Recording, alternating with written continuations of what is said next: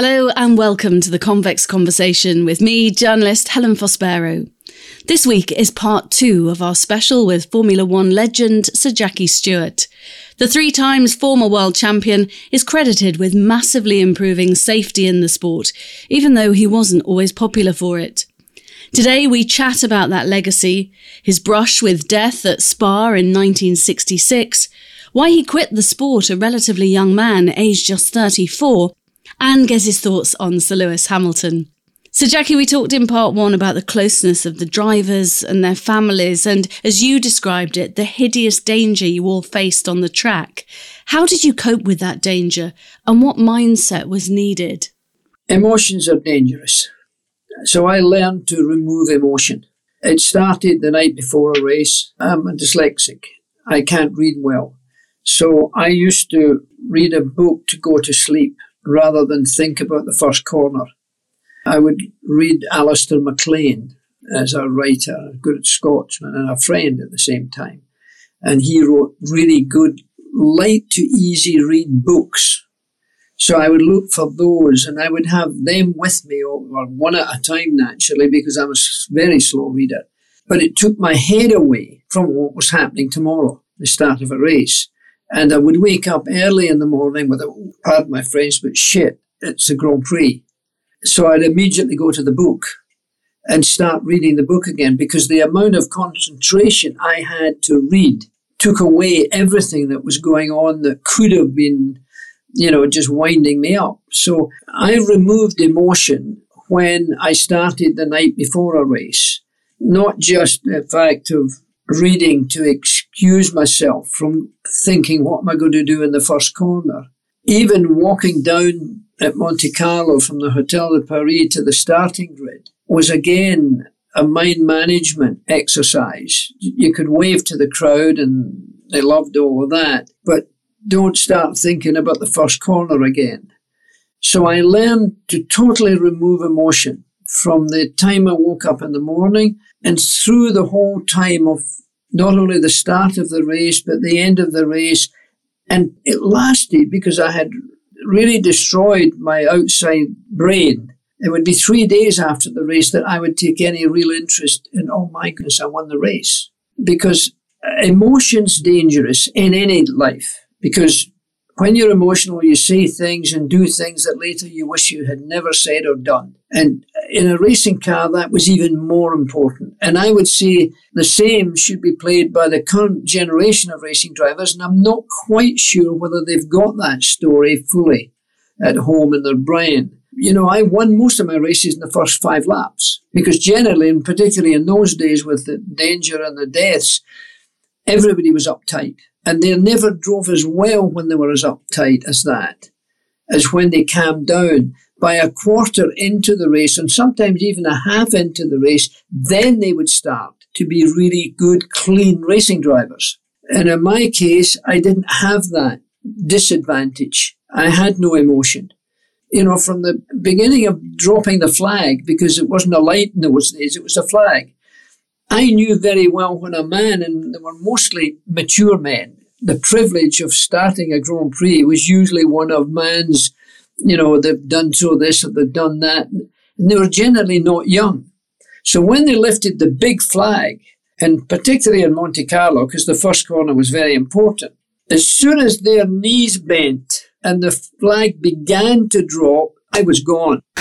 And nobody else was doing that. So hardly ever did I not get into the first corner on the first lap and have the first 5 laps of absolutely clean head and not being distracted, or the event of the car or the tyres being new and therefore not being quite so sticky. All of those things were all to do with the drive, the car, not to do with the emotion. And emotion's dangerous. When you get emotional, you sometimes do and say things you never wished you had said or done. So motor racing is no different than that. But I think it's probably true for every sport. And I'm not sure that all that many people have actually gone that route. But in fact, my dyslexia had a great part in doing that, because when I read to this day, I hardly read because it's so difficult. I've got somebody in this room right now that will read some of my emails from today. and last night. And the same with my office. When I'm in Switzerland here or when my office is in England, they'll be reading my email, not me, because it would take too long. For me to write a letter to somebody is like the biggest problem I've ever been in. So all of those things gave me a benefit, I believe. Your legacy, Sir Jackie, is one to feel so proud of. I mean, it really is drastically improving safety in motor racing. What was it like in those early days? I.e., what didn't you have that modern day Formula One drivers and cars have now? You didn't have helicopters. We didn't have private planes. We were travelling economy, not first class. What about the cars, though, themselves, in terms of safety and roll bars and track safety and medics? Yeah, I mean, if you were to see one of my World Championship cars, whether it be the Matra or whether it be the Tyrrell Fords, you would be amazed at the cockpit of the car. You were sitting on the fuel tank, up on each side of up to your breast almost. And down below to your knees was all fuel tank, and very tight to get the fuel for the distance of a race. So I'm a man of average height, so I was the right size. So was Jim Clark, by the way. So was Mario Andretti. Most of the boys, the really quick ones, had the benefit of being men of average height. And therefore, those elements are not the same today. The cockpit of a Formula One car today is a survival cell. It's an amazing amount of space they have. And all the protection they have today, that's wonderful. I mean, I had a little bit to play with all the improvements in motorsport safety. But the racing cars themselves, that was designers, new generation of designers who changed safety, not just on the track, but in the cockpit or in the car. We don't see fires now in Formula One races. We saw fires all the time. Lots of my friends were killed. The racetrack never stopped in a fire. We'd drive through the flames of Joe Sleffer or any of our real close friends. And we knew who it was because in some cases their helmets fell off because the helmets weren't so good in those days. And we'd know that it's a dead man. He's a friend. But they never stopped the race. So I won several races under these circumstances. And all you could do is when you got the podium, instead of spraying champagne, you dropped your head in respect. And the wife was still at the track, with Helen or Betty Hill or Sally Stokes, Jim's girlfriend at that time, helping Piers Courage's widow, who's still at the track, So that's the difference. It was colourful, it was exciting, but it was hopelessly dangerous. Today, I did an awful lot to change motor racing safety in my time, and I wasn't popular for it. The harrowing Nürburgring circuit, considered by most drivers to be the toughest and most demanding in the world, is described by the best possible guide in the world, Jackie Stewart. So we're going down this wooded section, this funnel almost in the forest. You're going around in fourth gear, very, very quick indeed. This is an area where you can lose a lot of time. You can, of course, gain a lot because here you've got to be very clean. You come in here to this particular corner, you're braking quite hard. Now, in full tanks, you might go through in second. But again, you've got to be clean because if you get it on the wrong line on this first bend here, you're going to lose this whole series. Every time I see this, it frightens me because there's no barriers on the right-hand side. There's just a rock face and trees. You've got a left-hand side barrier, but that's not where you're going to go off the road. I think if I were to walk round them, I would be horrified. I would never drive around the place again. So the faster you drive around the ring, the less you know. And maybe that's the best thing to do. I closed the Nürburgring in Germany. 187 corners per lap. You couldn't marshal that number on each side of the racetrack with not enough fire extinguishers. Nicky Lauda nearly died because there weren't good fire extinguishers to put the fire out. He shouldn't have had as many injuries as he did. But that was because it's improved. It had improved even for him in those days, but still hadn't improved like it is today. A couple of years ago, a Swedish driver, he may have been Finnish, I think, died twice in the racing car in an accident and was jump-started twice with the medical equipment that we have today, with a doctor's car that gets to the accident right away, not just from the start-finishing line, but around the track so that they don't have to drive for a minute and a half to get to the accident. They're there. Jackie, you might not have been always popular for bringing in those safety measures, but, you know, the wonderful thing is that you're alive to enjoy your family and your grandchildren. But take me back, if you would, to 1966 and Spa. I think you crashed at 165 miles per hour and you were pinned in the cockpit by the steering column with the fuel tank ruptured. Spa 1966 was a race Jackie was never to finish. And that's all we've seen. Only 6 cars have gone through at the end of the first lap. Drivers encountered a fierce rainstorm at the 145-mile-an-hour corner at the bottom of the hill, and that was where Graham Hill saw in the field the other BRM, that of Jackie Stewart, upside down with Jackie still in it. Did you think your number was up that day? And was that a seminal moment in you realising that you needed to make a difference as far as safety goes? Well, when an accident happens, you've got a lot going. I was unconscious a wee while and then wakened up unconscious and so forth. So I really wasn't thinking about the danger on that day. I mean, I was trapped in the car for over 30 minutes and then taken and laid in the backside in the top of a horse cart because there was no marshals there. There was no medical help there. And when the ambulance did come, they took me to the medical centre of the racetrack. And I'll never forget lying on a canvas stretcher, looking round at a cigarette, lying on the floor. I mean, nothing to do with safety or cleanliness at all. And then when they put me in the ambulance to get me to the hospital, the police escort lost the ambulance, and the ambulance lost the way to the hospital. That doesn't happen today. There's a helicopter that takes them. And they've jump-started somebody that's died now and still stays alive in almost every case. So it's progress. I was part of that. It was very unpopular. They didn't want doctors. The doctor at one of the racetracks we went to, the doctor was a gynecologist. Oh my goodness, that wouldn't be much use, would it? He was an enthusiast. He was fond of motor racing, so the organizer said he knows about motor racing, we'll give him the medical. He was the head medical officer. Now, sometimes racing drivers do need gynecologists around, but not always. And, no.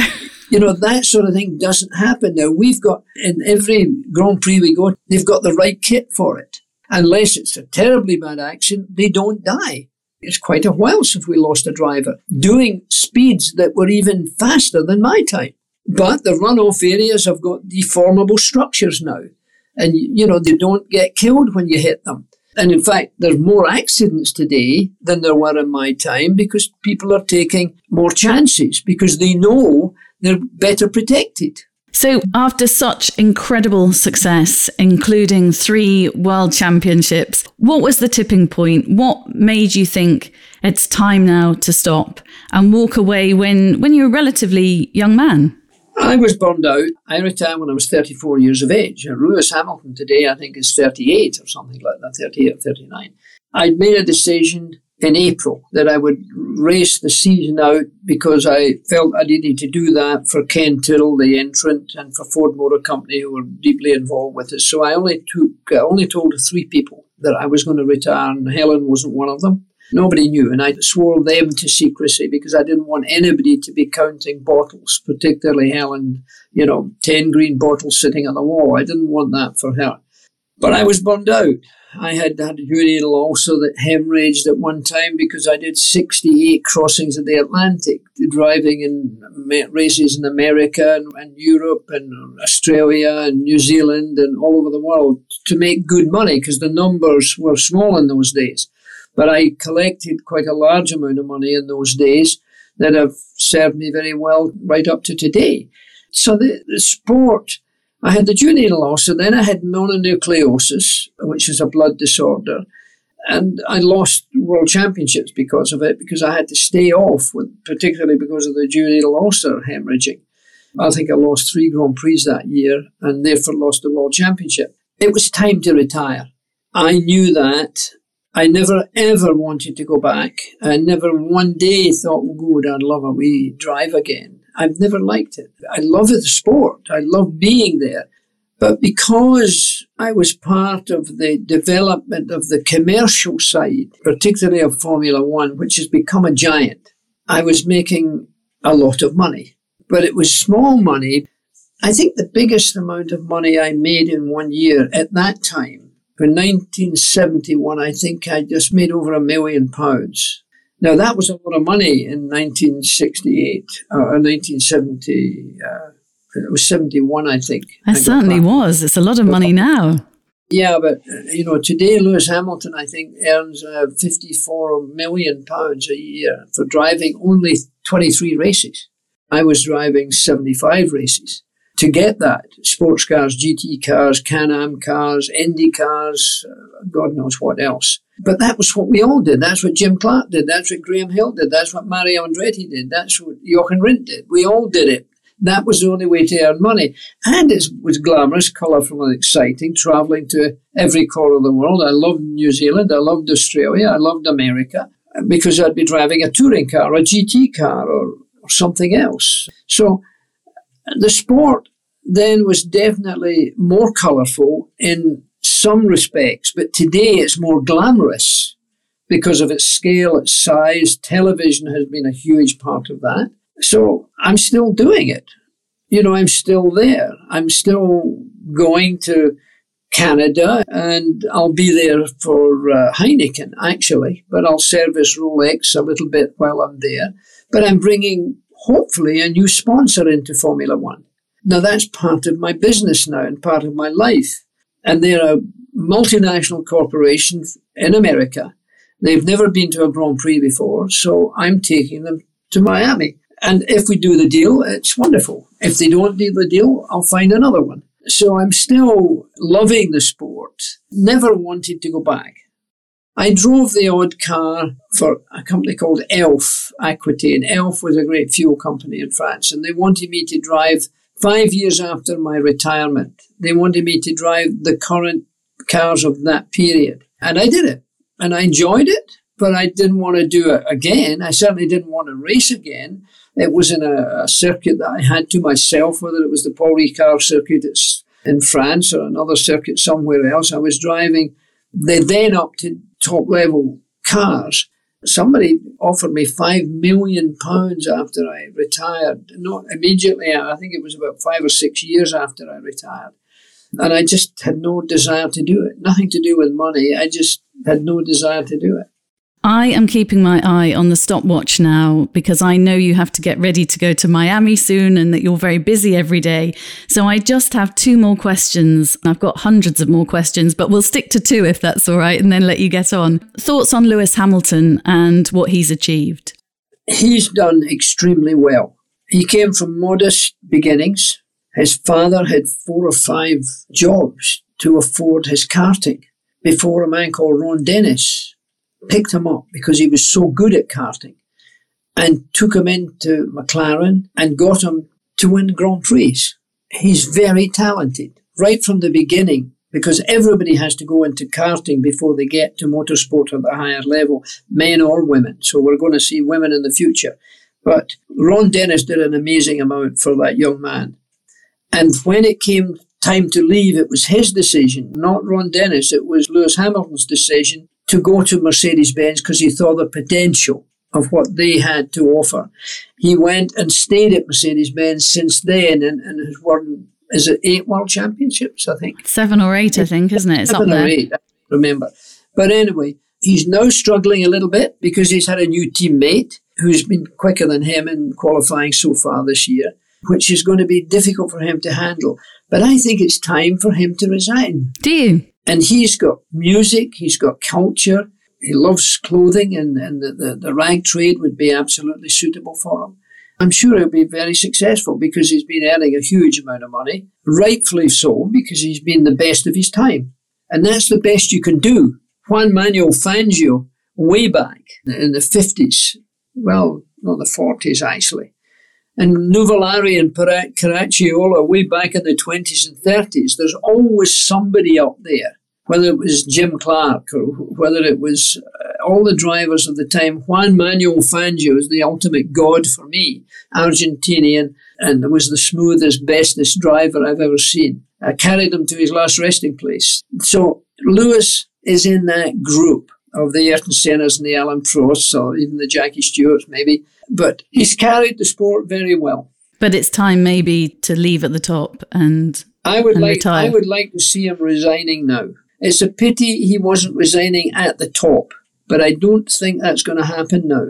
But nevertheless, it's wiser to stop than go through all the pain of not being able to do what you did before.